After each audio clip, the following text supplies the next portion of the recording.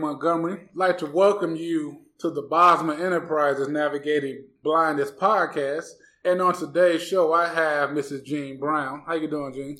I am doing well, and thank you so much for inviting me. No problem. I just wanted to bring you back on the podcast because I know you do have a new book that we're going to be talking about today.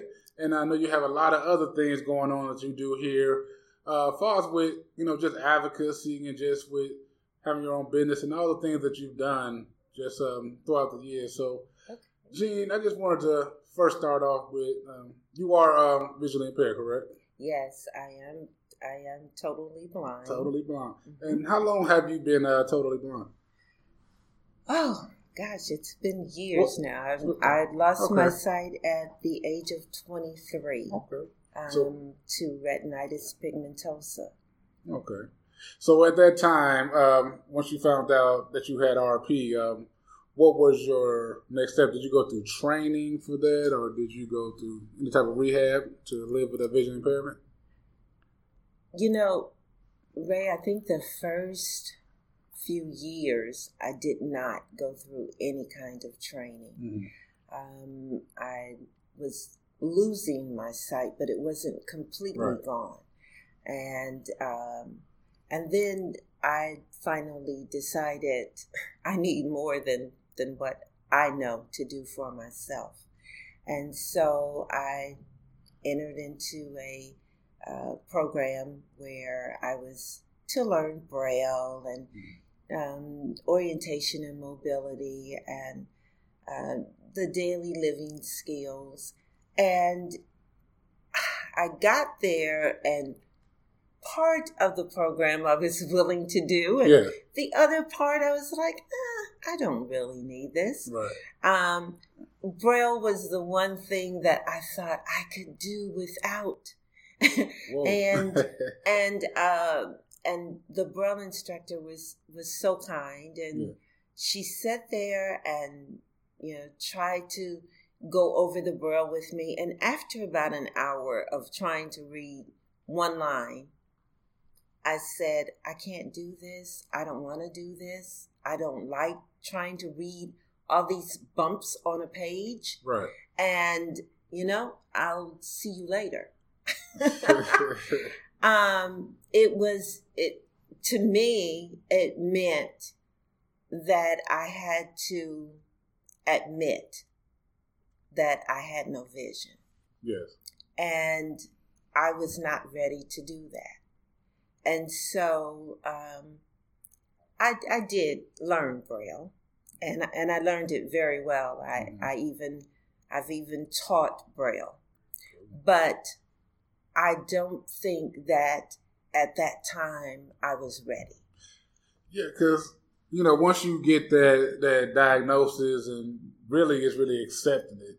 Yeah. More of it's a mental thing. Now you got to accept it, and now you got to say, okay, now I got to move on, and I need to learn the necessary skills and things to be independent. That's true. That's true. Yeah. So after all that you went through, and what was your next step? After you went through the rehabilitation training, did you go to further your education? What was your next steps in life? Actually, when I found out that I was losing my vision, I was pregnant with my youngest daughter. Okay. And so I had a 5-year-old, and I was pregnant. And by the time I had my youngest child, my vision was completely gone. So it didn't leave me a whole lot of time to sit back and think about, and what am I going to do next? And, who's going to train me? When you've got 2 children at home, all you can think of is, I need to do everything, and I need to do it now. Yes. And so I took care of my children, and I never stopped cooking. I never stopped doing laundry, never stopped cleaning. Life went on. You just find an alternative way to do the same thing that you've been doing all your life. It's funny how you actually you pick up things that you don't even know that you picked up. Like, that's right. You're going to make a way out of some way. Yes, yes. And that's a beautiful thing right there. So I was, trying to help a, young daughter with schoolwork and trying to make sure all her assignments were in. And then I was, just trying to do everything that I thought a parent was supposed to do, even if she was blind.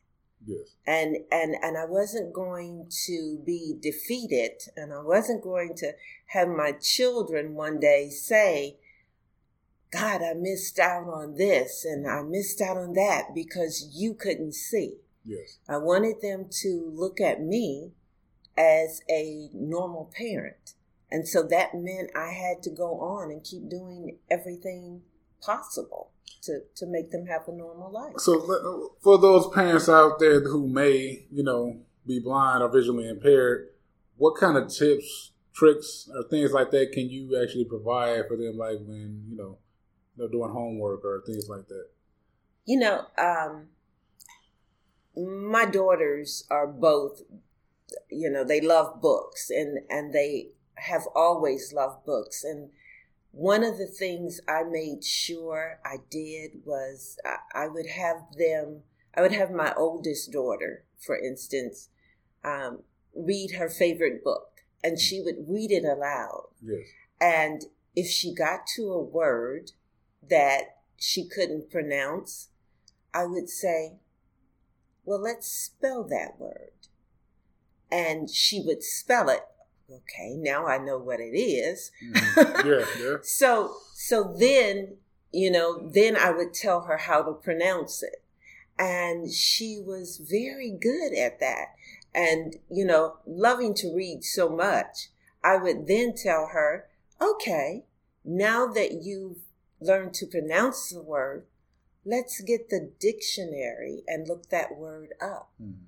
And find out what the meaning is and how that word can be used, and whether it's a noun or verb or adjective. You need to know these things in order to use the word correctly. That's correct. That is correct. So those were some of the things that we did. Math was a whole nother subject. Yeah. But it was amazing how, everything just kicked in that I remembered in school and, in math. And I would tell my daughter, let's add the numbers up, and you write down what the number is, and then we'll add the other column. And, she was very good at it, and I was very good at adding things in my head. And so I was always able to say, no, I think you might be one number off. Yes.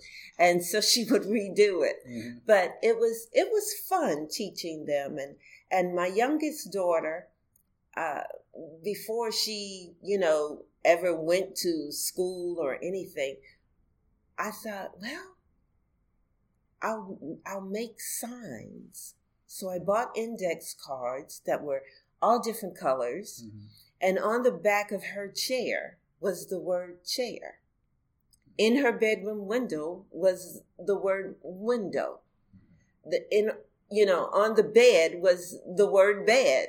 Wow. Everything had signs on it until she learned them. She learned what it was. And once she learned how to spell the word, then it came down. And that was what she was most proud of, is that I can learn how to do this, and Mom will take this one down and put up another one.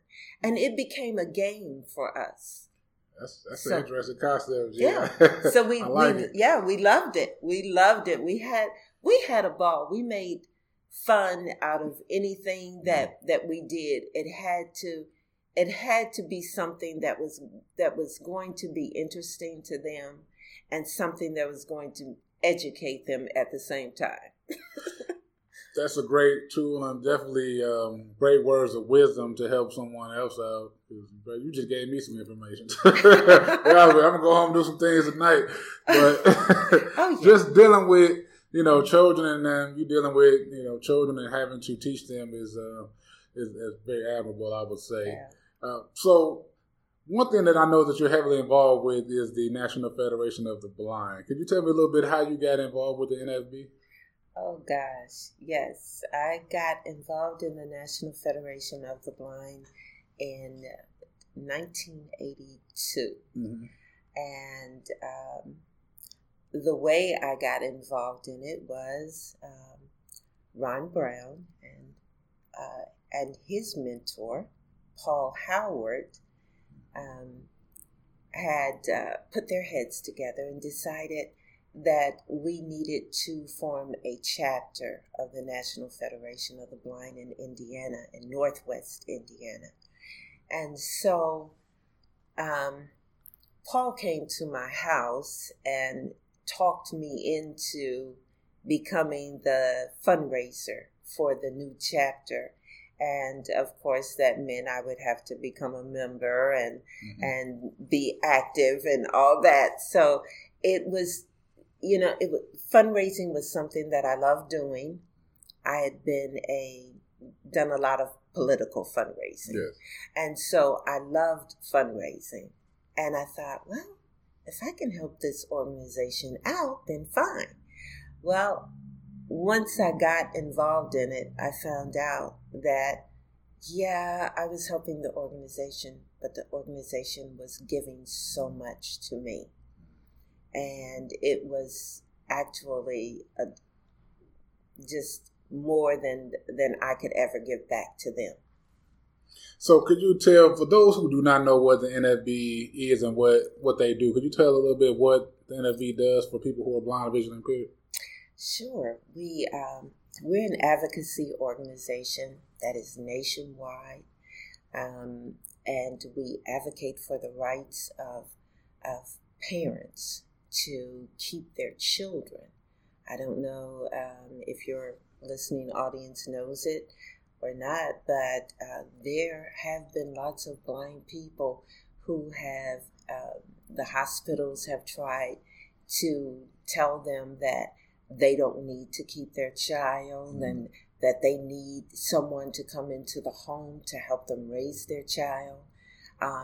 There are also blind people who have tried to rent apartments and have been denied simply because of their blindness. There are people who have worked jobs for many years, and as soon as they lose their vision, they find that for whatever reason, the company has terminated their position. It's really hard being a blind person and thinking, I have the skills to do this job, and then have a person tell you, well, no, you know what? You're blind and this could be dangerous, or no, we don't think that you can, that you can meet the qualifications any longer. And so they end up without a job. It's almost as if the employee just does not care that person might have a family to take care of and responsibilities that they have to meet. So how does the NFB advocate for that individual to keep their job, or what resources would they provide? Well, the organization we have mentors in every chapter in every state. And what we do is we send out someone. It might be the state president or one of the board members or just a member of that chapter, but they will go to that person's job and advocate on that person's behalf, show them the techniques, show them the equipment that the person needs to get their job done. If they know how to use a computer, and they used one as a sighted person, then we'll go in and say, listen, all you need to do is have JAWS put on this person's computer so that it will speak to them. Yes. And then they will be able to do that job again. And so there are many ways that we can go in and help. Yeah, I just think sometimes it's just really a lack of knowledge. It is. It's just ignorance, but not in a bad way. You just don't know. Yeah. And what you don't know, you have to be taught. So, that's right. And that's really all it is on that end. Yeah. But I definitely wanted to thank you for clearing that up for us. Yeah. But, Gene, we talked about the NFB. We talked about parenting. But I want to talk about your new book, Not Without Question. Yes. How did you come up with Not Without Question? How did you come up with the title, and what actually inspired you to write your book? Wow. Okay. What inspired me to write the book was a number of things. I had owned a salon and day spa for 10 years, and all of a sudden the doors were closed because the complex did not want to make certain repairs. Okay. And so... Well, let's talk about that real quick. You were an entrepreneur. Yes. So what motivated you to start your own business rather than looking for employment?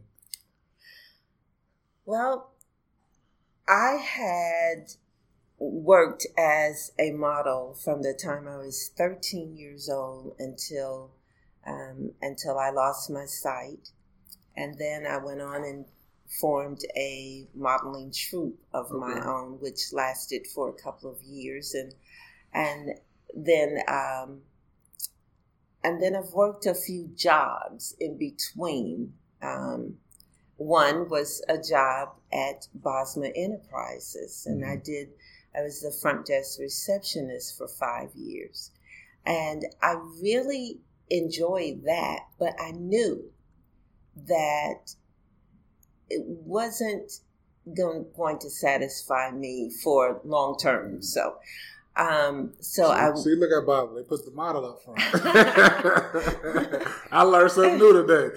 Yes. I didn't even know she was a model. Yes.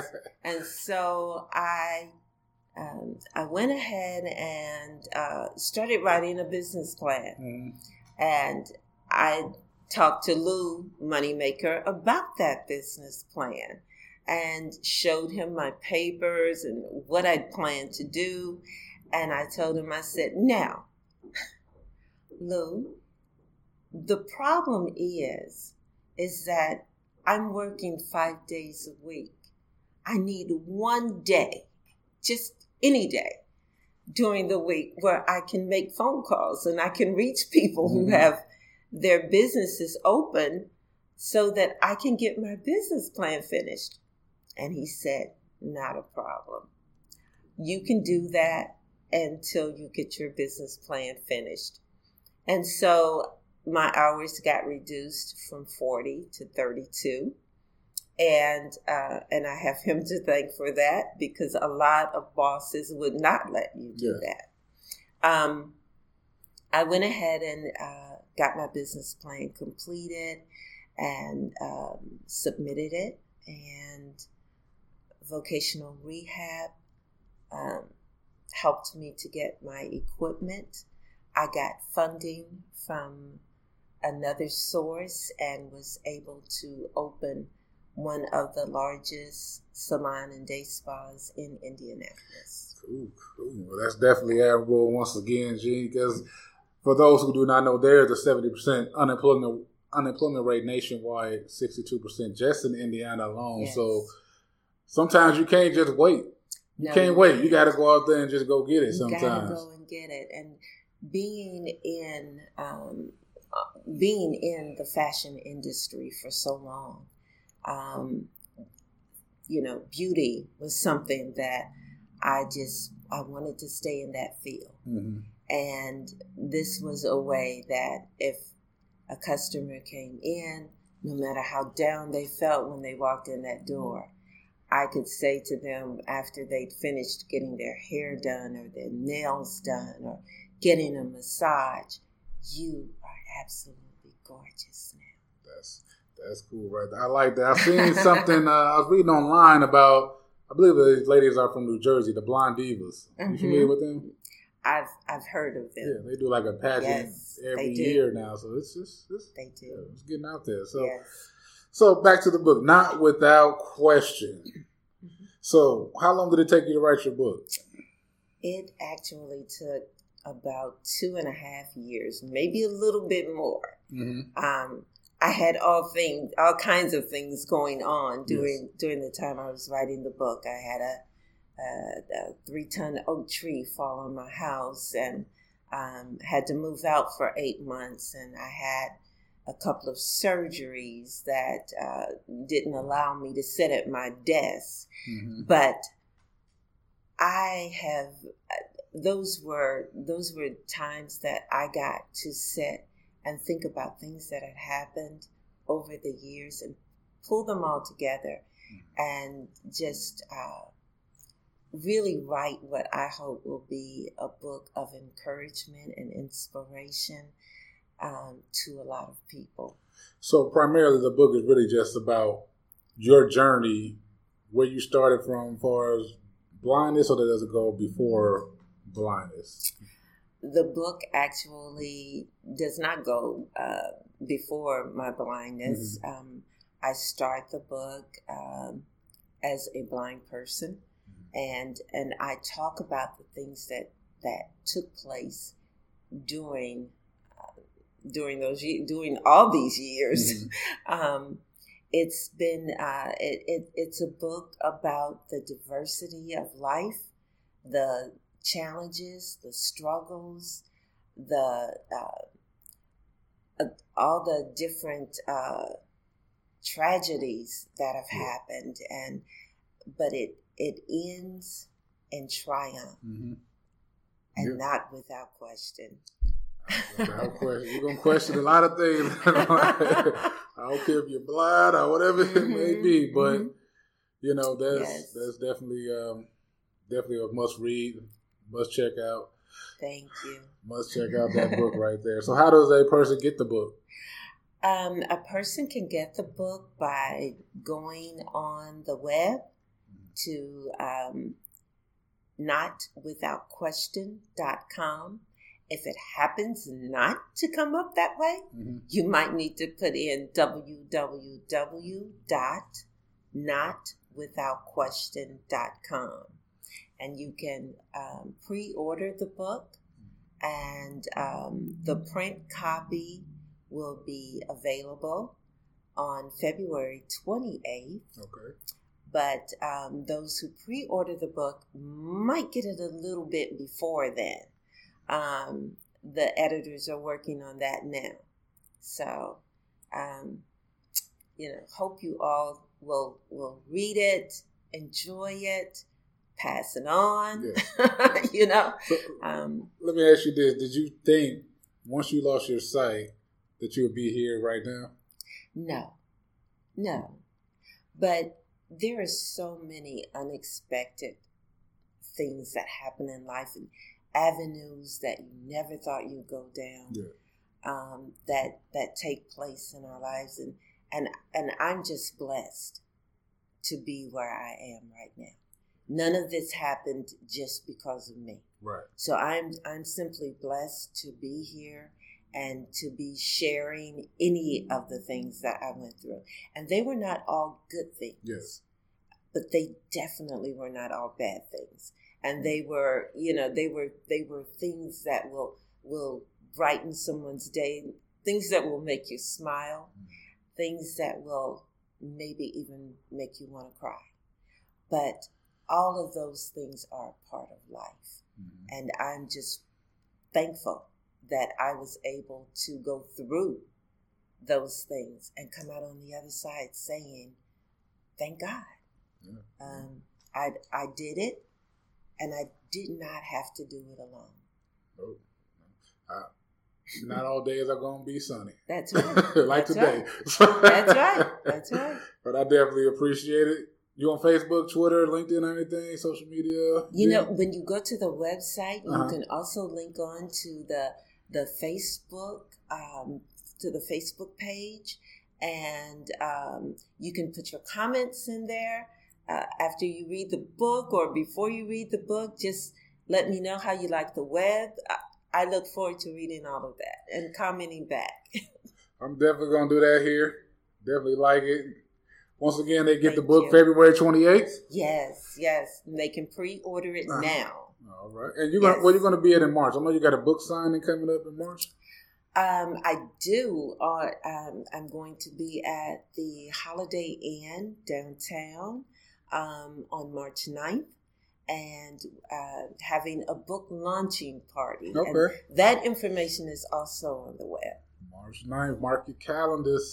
Once again, I thank you, Jean. Coming on, giving us all that inspiration today. Oh, thank you. Because I know you're going to bless somebody with all that information. Thank you so much. I appreciate you having me. No problem. And hope to talk to you again soon. No problem. All right. Once again, please subscribe to the podcast, and I'll see you guys next week.